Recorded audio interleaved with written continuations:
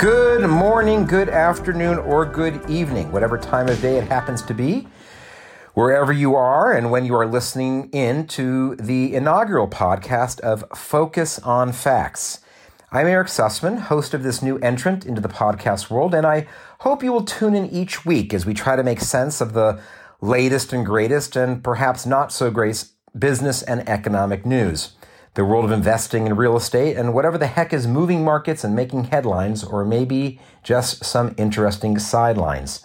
From short squeezes in GameStop shares and hedge fund blowups, to the best opportunities in investment real estate, to issues in affordable housing and what I call the three H's, the haves, the have-nots, and the homeless, to are we in a financial bubble when it comes to asset prices, either in real estate, stocks, or Tesla, to issues in higher education.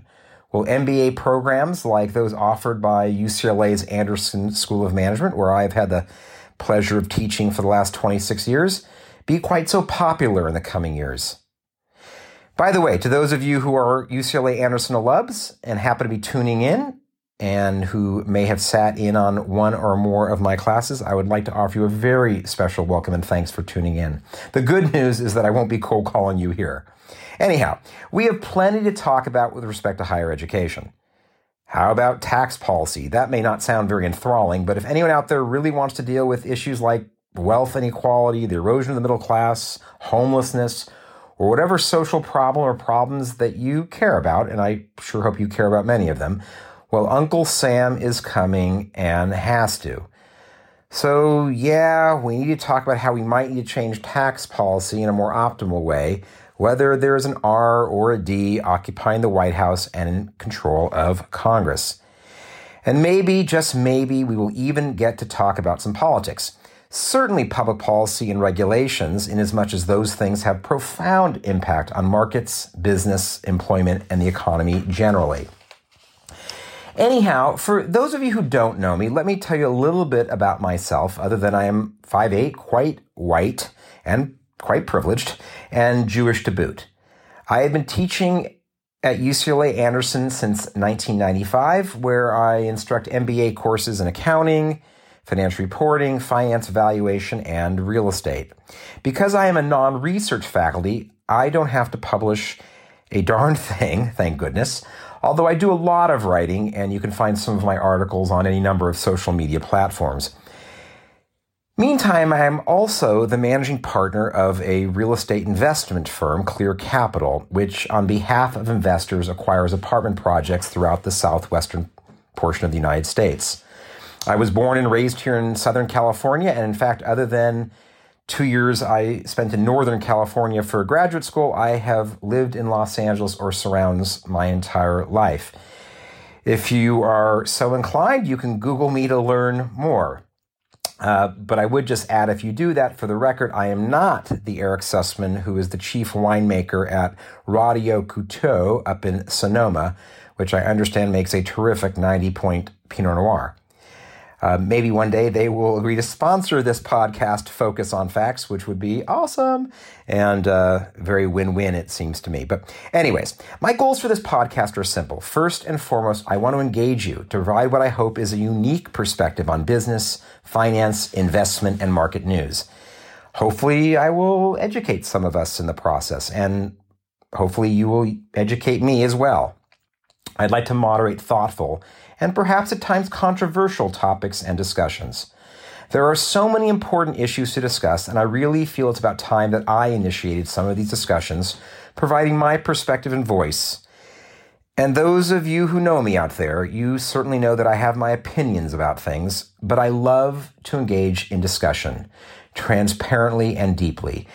It's why I became a teacher. Today, it's just yours truly, though I hope to have guests and interviewees in future podcasts, and even to perhaps invite some of your participation in future episodes of Focus on Facts. Each week, I hope to start with a take from the top, a summary of the principal economic and business news from the week, and perhaps some general market and investment commentary. Little will be off limits, at least if I have my druthers. So with that, welcome to Focus on Facts. Without further ado, what do you think we ought to talk about today? Well, this week in markets, it was seemingly all about GameStop and short squeezes and how certain individual investors via Robinhood and Reddit and some related blog, Wall Street Bets, brought down a multi-billion-dollar hedge fund or two. If we believe much of the media narrative, it was revenge of the individual investors on those nasty, greedy, and insert your favorite derogatory adjective here, institutional Wall Street hedge funds. Win one for the common retail investor waging battle against the investment titans. David defeats Goliath. Arya Stark kills the Night King. And the U.S. men's hockey team beats the Soviets in a stunning upset. Not so fast. That all may make a compelling narrative and perhaps capture a few eyeballs here and again, but it's really not accurate, or it's certainly woefully incomplete. So let's talk GameStop. Let's talk about hedge funds and leveraged short positions. Let's talk about gamma squeezes, which sounds like something improper that might occur at a fraternity party, but really what the GameStop story is mostly about, and something we will definitely have to describe and unpack. And sure, we will discuss the impact of social media and how folks posting stories on sites like Wall Street Bets can move markets. We will talk about what next. Do regulators need to do more to protect investors? More than anything, the GameStop story is a story that has been told and retold countless times in finance history. The dangers of leverage, a lack of or perhaps inconsistent regulatory oversight, and good old human nature. These can create a toxic brew, and history certainly provides plenty of examples to that. But there is something new to this story. How technology, social media, the tremendous rise in passive investment vehicles like index funds and exchange-traded funds, or ETFs, along with easy and widespread access to trading platforms and risky securities like stock options, provide the fuel for an even more volatile cocktail, which can significantly disrupt individual stocks and perhaps entire markets. But before we get too far, let's focus on the facts. GameStop is a video game retailer, traditionally selling its wares via some 5,000 brick-and-mortar locations in 10 countries, and now increasingly via its website, GameStop.com. Not surprisingly, it's been a tough business in recent years. The company reported net losses in 2019 and in every quarter of 2020, and declining revenues in every year since at least 2017. They had $500 million in negative free cash flows in 2019. That's for my accounting wonks out there, but they're literally bleeding $500 million from what they do for a living. At least they did in 2019. And during the second week of January of this year, 2021, before all these recent fireworks, the company reported that sales had declined a little over 3% during the 2020 holiday season as opposed to last year. This is all from the company's publicly available filings with the Securities and Exchange Commission. Things have not been going so hot. At this point, let's get into a hot tub time machine and take a trip back all the way to the spring of 2020, March and April, a time most of us now want to forget because of this thing called COVID, of course. At that time, GameStop was selling for less than $4 a share and had a market capitalization of less than $300 million. Because of the company's financial challenges, the risk of bankruptcy was not insignificant, and the stock price reflected that risk. Short sellers, people betting against the company, were circling. Okay, let's stop for a moment and explain short selling, although I know many of you listening in are quite familiar with it, others perhaps not so much. Short sellers are really the opposite of those who are long or who own the stock. If you are long a stock and own it, you hope it goes up, of course, when you can sell it for hopefully a tidy profit. With a short sale, it is the opposite, where you sell a stock that you actually don't own. And not surprisingly, it has some very different mechanics. In a short sale, the short seller borrows the shares from someone who does own it. They pay them something for that right, just like we pay interest to banks who loan us money. and the short seller turns around and sells that share they borrowed, pocketing the proceeds. Of course, the short seller has to return the shares it borrowed and hopes to do so by buying back the stock at a lower price, returning it to the person or entity that lent it to them, pocketing the difference between the price at which they sold and the price they paid in order to cover their short and return it to the entity from whom they borrowed it. Sounds nifty. I know that many people dislike short sellers profoundly, claiming they are vultures or un-American because they are wishing for the demise of companies. But I am going to avoid that discussion for now, since it's really a topic for a separate day and maybe a future podcast. For what it's worth, I believe short sellers can and do play important roles in markets, ferreting out fraud or business models that are inherently broken. Yes, they can act inappropriately and distort valuations, but they certainly have no monopoly there. There are plenty of long shareholders who wear those same pants. Anyhow, back to our story. In the spring of 2020, when GameStop was selling at $4-ish a share, having already fallen some 60% during the prior year. Shorts were piling on to the point at which GameStop was the single most shorted stock in the entire market, with nearly 99% of all of its 66 million of outstanding shares lent to short sellers, who had driven the stock down. One of those short sellers was a New York-based hedge fund, Melvin Capital, probably a name you hadn't heard before, or most of us haven't, which actually needed a bailout last week because of the GameStop squeeze. Now, one question you might ask at this point is, from whom did these short sellers, including Melvin Capital, borrow so many shares? The answer is really important, and one that has not gotten much press in the reporting of this story. The answer is principally those passive index funds and exchange-traded funds, or ETFs, in which many of us have invested. I think all of my retirement savings are in passive index funds. Anyway, the biggest shareholders in GameStop at that time last year were trillion-dollar firms you may know: BlackRock, Fidelity, and Vanguard, along with other large institutions who specialize in passive investing like Dimensional Fund Advisors, or DFA. But here's the key point. These are holders of GameStop shares and other stocks merely because they have to own them as part of their passive strategies.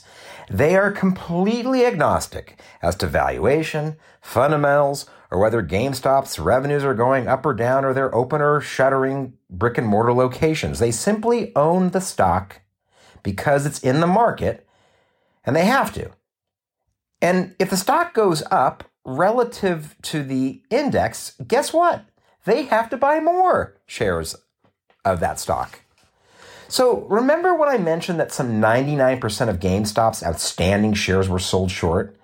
Well, if you take into account that these funds are not sellers, the passive index funds and ETFs I mentioned, the real short interest compared to what's actually floating out there and available for sale is actually much higher, perhaps substantially so. And that too becomes an important part of this story.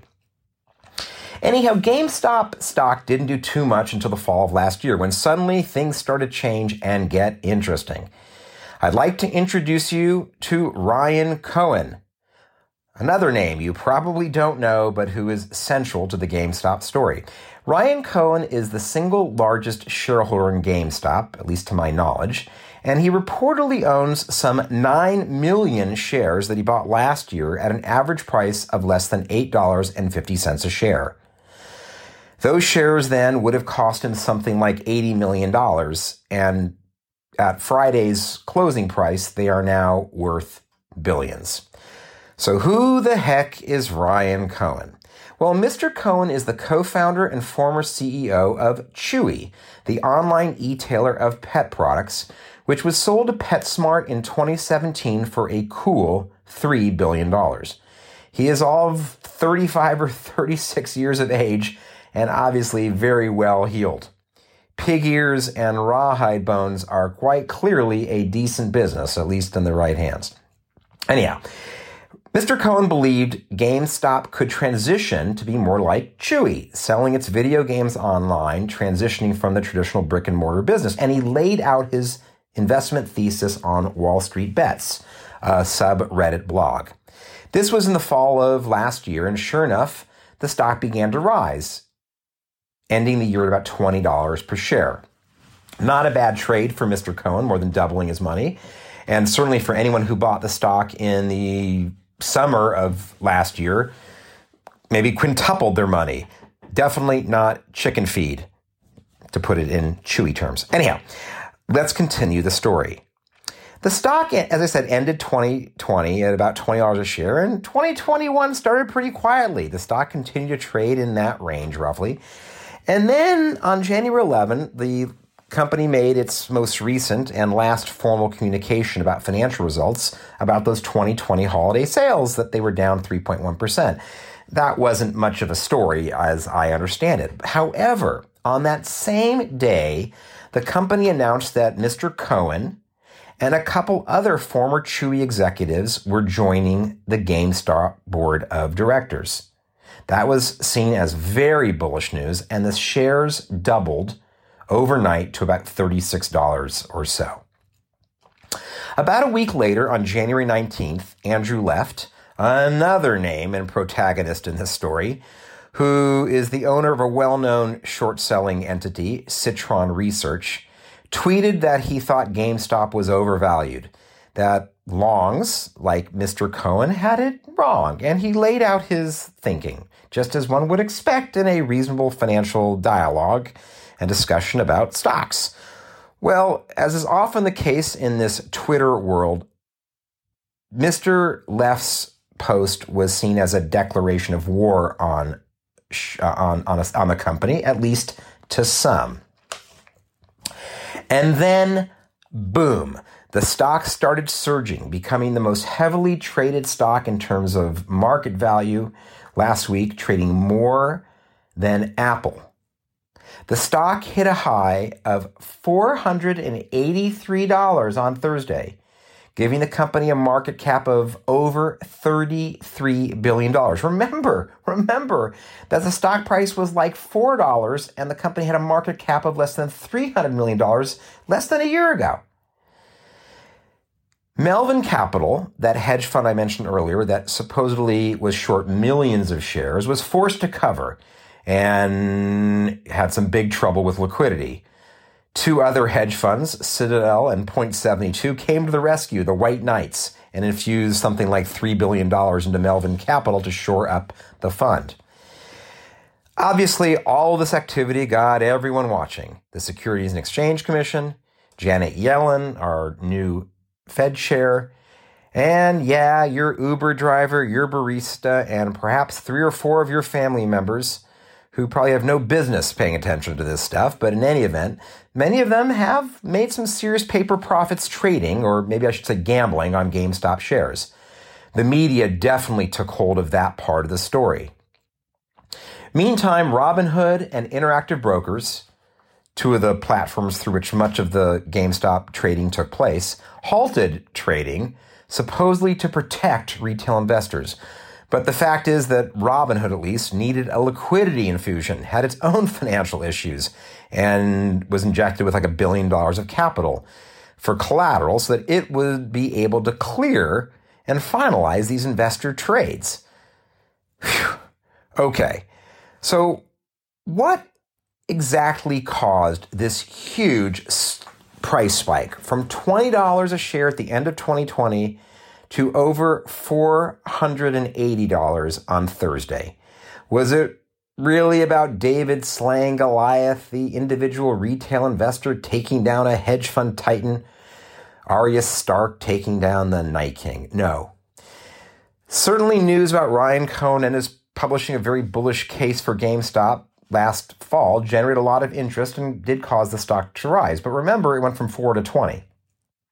But from 20 to 400, that is something quite different. So what caused this massive, nearly unprecedented short squeeze? This was not a squeeze principally orchestrated by individual retail investors, though they certainly played a role. There is simply no way that retail investors could generate the kind of sales volume in GameStop shares that we witnessed.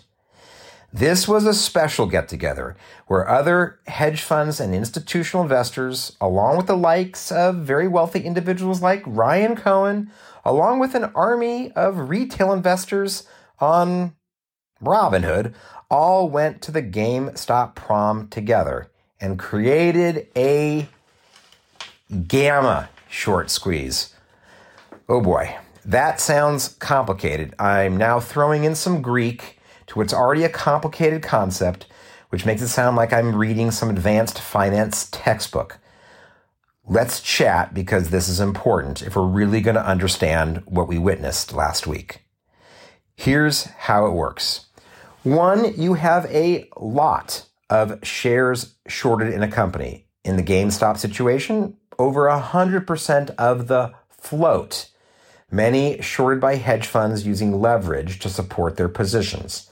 Again, remember, they had borrowed so many shares that needed to be bought back, but so many holders of the stock, those passive index funds and ETFs, are not sellers. The stock price begins to rise, and those passive funds and ETFs actually have to buy more of GameStop stock because they sort of have to, again, as their prices relative to the index becomes greater. At this point, some short sellers probably cover buying back shares to close out their positions, taking losses in the process. And again, this does drive up the stock price to some degree.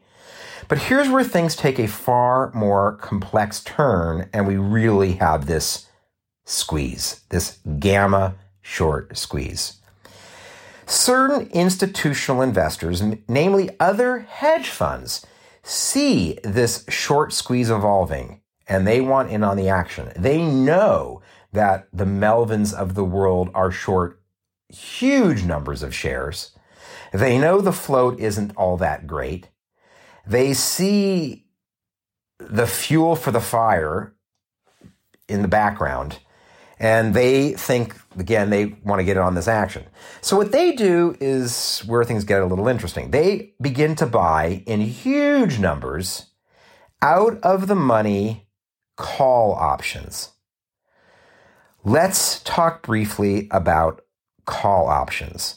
Call options, like all financial options, are derivative financial instruments. And a call option specifically gives its owner the right, but not the obligation, to buy shares of a company at a specified price during a specified period of time. Let me give you a simple example. Let's say GameStop again is at $20 at the end of 2020, which it pretty much was. And let's say you wanted to speculate, gamble, or even because you had good reason to think the stock was going to go to 50 between January 1st and June. You could go out and buy one call option, which controls 100 shares of stock. Each call option controls 100 shares of stock at a $50 strike price that expires in June. Now, what happens? If the stock price doesn't get to $50, I'm sorry, whatever it cost you in premium to buy that option, you'll lose it. The option expires worthless. But let's say the stock goes to 60 or 70 or 80 or whatever. You have now taken a small investment because this call option was much cheaper than buying the stock because, again, it was so out of the money, and magnified that return significantly. All right, because again, remember, each call option represents 100 shares. So these institutions can take very magnified, very focused, and yes, very volatile and risky positions in GameStop stock, which is exactly what they did. They clearly anticipated or thought that in this kind of short squeeze, GameStop stock might go a lot higher. Meanwhile, the entity or dealer that sold those large options to these institutional hedge funds needs to hedge themselves to protect themselves. Because think about it. They sold these call options to these institutional hedge funds. What does happen if the stock goes to 60, 70, 80? Holy smoke, we have to deliver these shares at 50, right? That strike price. and we could take a bath. So they want to start hedging their positions, and they therefore start buying large numbers of GameStop shares. Well, what happens? You're probably getting the picture. GameStop stock rises sharply, causing, again, all these things to sort of happen in a feedback loop. The passive funds have to buy more. The short sellers are losing more and more money and causing the stock price to go up. Yada, yada, yada, to quote George Costanza. Right? This positive feedback loop, and really the impact of the call options is the gamma squeeze. Gamma, which literally is Greek, is a term used in option trading and option valuation. It relates to the time left for an option before it expires. Not that that matters, but that's why we call this a gamma squeeze, because the impact of those call options, which again has gotten virtually no coverage in the press. Obviously, it's a hard thing to explain, and you got to kind of feel for journalists who don't really write about short squeezes very often, having to figure all of this out in very short order, real time. So the GameStop situation was really a squeeze from many sides, a multi-dimensional squeeze, and many played a role. The option dealers, those passive funds, the likes of Ryan Cohen, and sure, plenty of baristas, Uber drivers, and your family members. All right. Meantime, the thin float in the stock, because the institutional passive holders of the stock aren't selling. They helped launch GameStop stock into the stratosphere.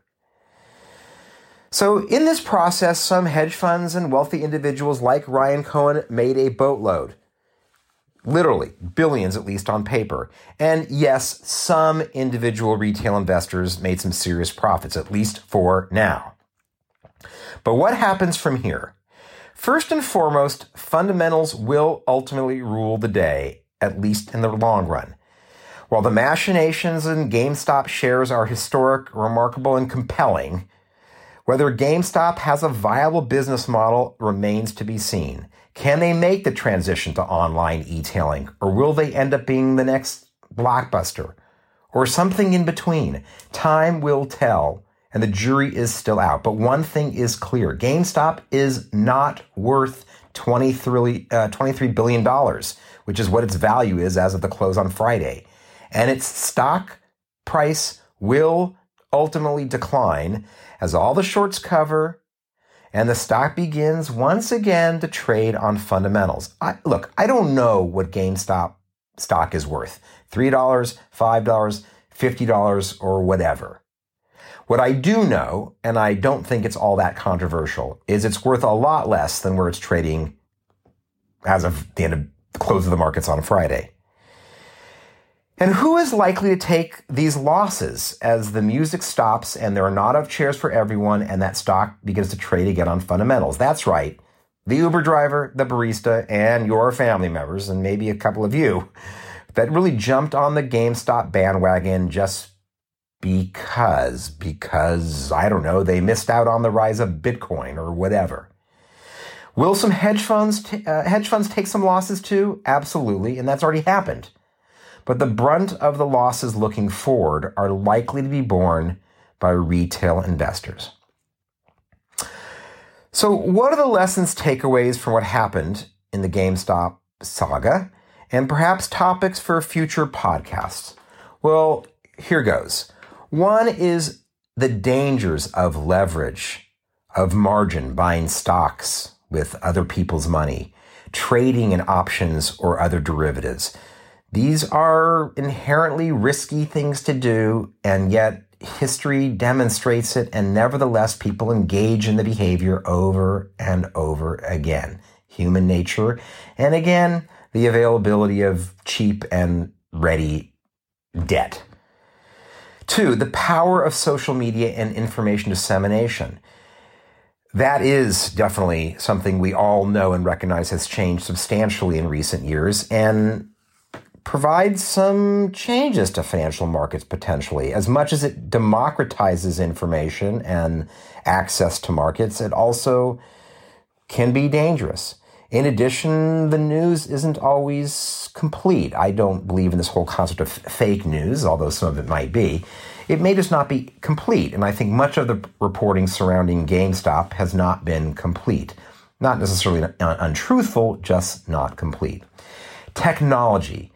The ability to trade millions and millions of dollars in stock or other securities in milliseconds from your smartphone is probably not a good thing.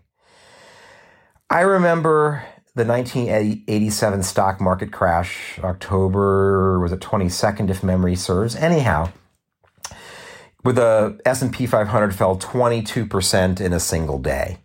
A huge crash. Imagine if investors could have traded even more stock that day in milliseconds. It might have been worse. In those days, you had to pick up a landline and press some buttons, or probably even use a rotary phone and dial, and have to talk to someone in person if you wanted to place trades. Well, of course you couldn't. There was no way of getting through, and it was a good thing. Individual investors couldn't sell on that day and panic like many might have. Today, people I read are taking their 401k savings or their pension fund savings and trading this way instantaneously. And that just seems like an oxymoron to me. You shouldn't do that. That just seems very dangerous if not reckless. Lax or inconsistent securities laws. As I mentioned earlier, and as many of you know, I'm the managing partner of a real estate company, and we use investor capital to acquire apartment buildings in the southwestern United States. Well, under securities laws, if one of you want to invest in one of our offerings, and this is not an offer or solicitation to sell, I'm just using it for educational or illustrative purposes, but if you wanted to invest in one of our projects, you would, generally speaking, have to have a net worth of at least $1 million exclusive of your home. All right? To invest in an apartment building, which you can see, touch, feel, and do diligence on. However, you want to invest in GameStop stock, you send money to a broker like Robinhood, sign a few forms, basically, and you're off to the races. You want to trade options? You sign another form, basically where you kind of represent you know what you're doing. There are really very lax securities laws. Now, I know some of you on the right are like, look, Eric, I don't like regulations. I believe in free markets, and we're already too heavily regulated. And I know there are those on the left who are like, are you kidding me? We need more regulation. And I believe in a lot of what Elizabeth Warren has been promulgating and proselytizing for the last bunch of years. Look, the truth is, from my perspective, somewhere in the middle. I do believe we need regulations to protect investors and many people from themselves. And I would also argue that some of the securities laws that impact my other business are over the top and anachronistic. We shall see. Ridiculous liquidity. There is a tremendous amount of money sitting on the sidelines right now, adding fuel to these fires. There's something like $16 billion sitting in bank accounts in the United States, which is earning negative real returns less than inflation. As we know, the interest rate on our savings is somewhere between jack and squat. The Federal Reserve has been actively adding liquidity to the markets post-COVID, and certainly post even the financial crisis in the Great Recession. But that's created some fuel to these sort of GameStop bonfires. And last but not least, I think COVID-19 is also partly to blame. People are home. People aren't working. There are a lot of young people out of work. And they're sitting in front of their computers, reading Wall Street Bets blogs and trading stocks. And that can run the gamut from being really educational, again, to really dangerous and reckless. Anyhow, that is pretty much what I want to talk about with respect to the GameStop stock and short squeeze saga. And I really wanted to thank you for tuning into the inaugural Focus on Facts podcast. And I hope you'll tune in next time when I hope we have something just as compelling and interesting to talk about. And I'm sure that we will. Until then, I'm Eric Sussman, and I wish you all a very pleasant morning, afternoon, or evening. Thanks again for tuning in.